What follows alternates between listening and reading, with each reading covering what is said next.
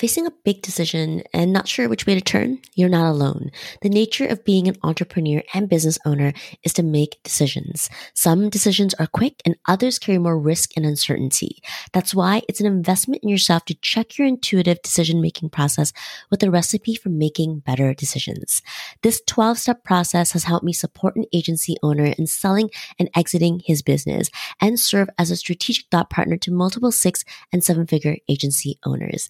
In this episode, I'm sharing my go-to 12-step process for when intuition doesn't cut it for major decisions and your quick thinking needs a strategic boost. Tune in to get actionable steps for making better decisions to grow your business this year.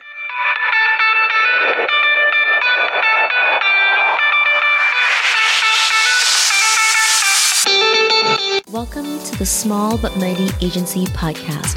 If you're a marketer, a consultant, or a creative who's on the journey of growing from solopreneur to agency owner, follow along because I pull back the curtains on the realities of growing and running a scalable service-based business and building a lean team.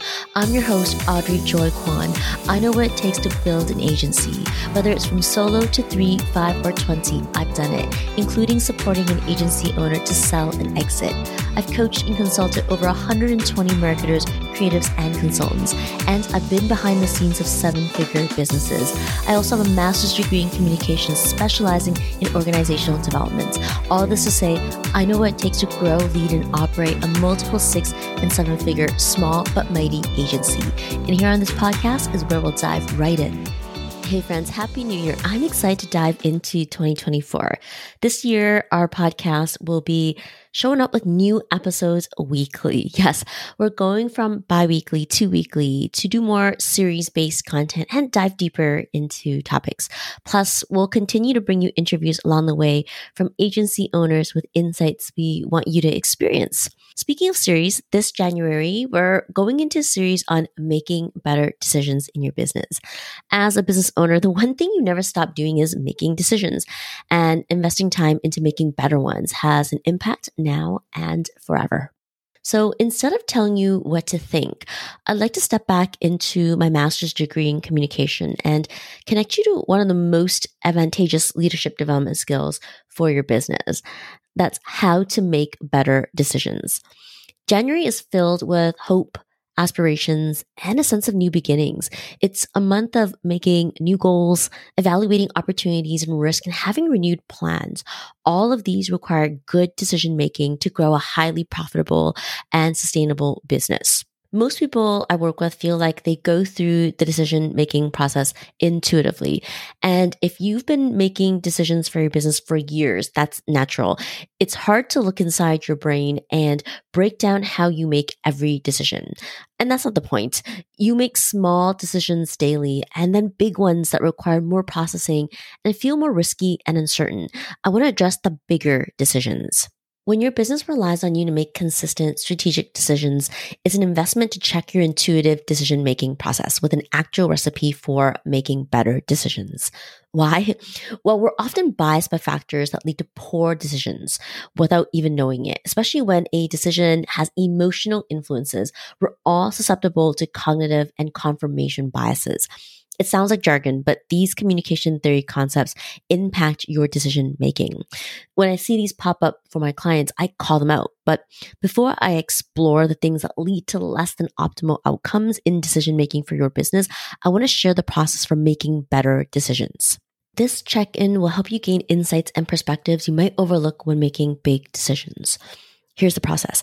It's 12 steps broken down into bite-sized doable actions. I did consider sharing this as 10 instead of 12 steps by combining number 2 and number 3 and then combining number 5 and 6. But I really think 12 bite-sized steps will be more actionable and easier for you to cross-check any decisions you are making right now. So here we go. Number 1, define the problem clearly.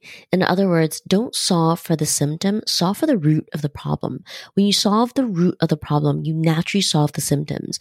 And when the problem is clear, so is the why behind the decision. Number 2, gather information. Collect relevant data, research, and insights from various sources to inform your decision. The key is using multiple sources, including research you might disagree with to give you more depth. Number 3, consider multiple perspectives. Involve stakeholders from different backgrounds and experiences to get a well-rounded view. If you only speak to people who think like you, look and act like you only see what you want to see. Number 4, evaluate the evidence.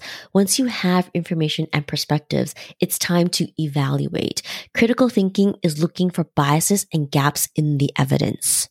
Number 5, identify alternatives. Don't limit yourself to the first idea that comes to mind. The brain's tendency is to stick with familiar ideas, and that can blind you to better solutions. Brainstorm different options and solutions. Number 6, weigh the risk and rewards. Once you have different options and solutions, get clear on the potential impacts of each option by weighing strengths, weaknesses, opportunities, and threats. I love SWOTs because it's an internal and external analysis. What are the internal strengths and weaknesses? And what are the external opportunities and threats to the potential option or solution? Number 7, check your emotional influences. Be aware of how you're feeling. It might affect your judgment. What is the dominant emotion you're feeling? Is it fear, anxiety, or excitement at the opportunity ahead? Naming your feelings can help create a little space between your emotions and the actions. The distance allows you to examine the emotion and to acknowledge feeling it without letting that emotion drive the decision. Number 8, now it's time to make a decision. Now that you've worked through the analysis, ideation, and strategic evaluation process, it's time to make the decision. Choose the option that best aligns with your objectives. And once the decision has been made, the decision-making process doesn't end there. Steps 9 to 12 are post-decision actions that are critical to future actions. So here we go. Number 9, implement and monitor. Put your decision into action and monitor its outcome. Determine your key performance indicators. Don't shy away from numbers as metrics because numbers cut through subjective communication. Number 10, reflect and learn. As the results are observed, reflect on what worked well and what could be improved. And then Number 11, seek feedback. Get input from others on how the decision was made and its effectiveness. Feedback can be with your team members, coaches, and consultants. One of the most powerful actions I support my clients with is to pull things apart so that we can reconnect new dots and reveal opportunities to move forward quickly.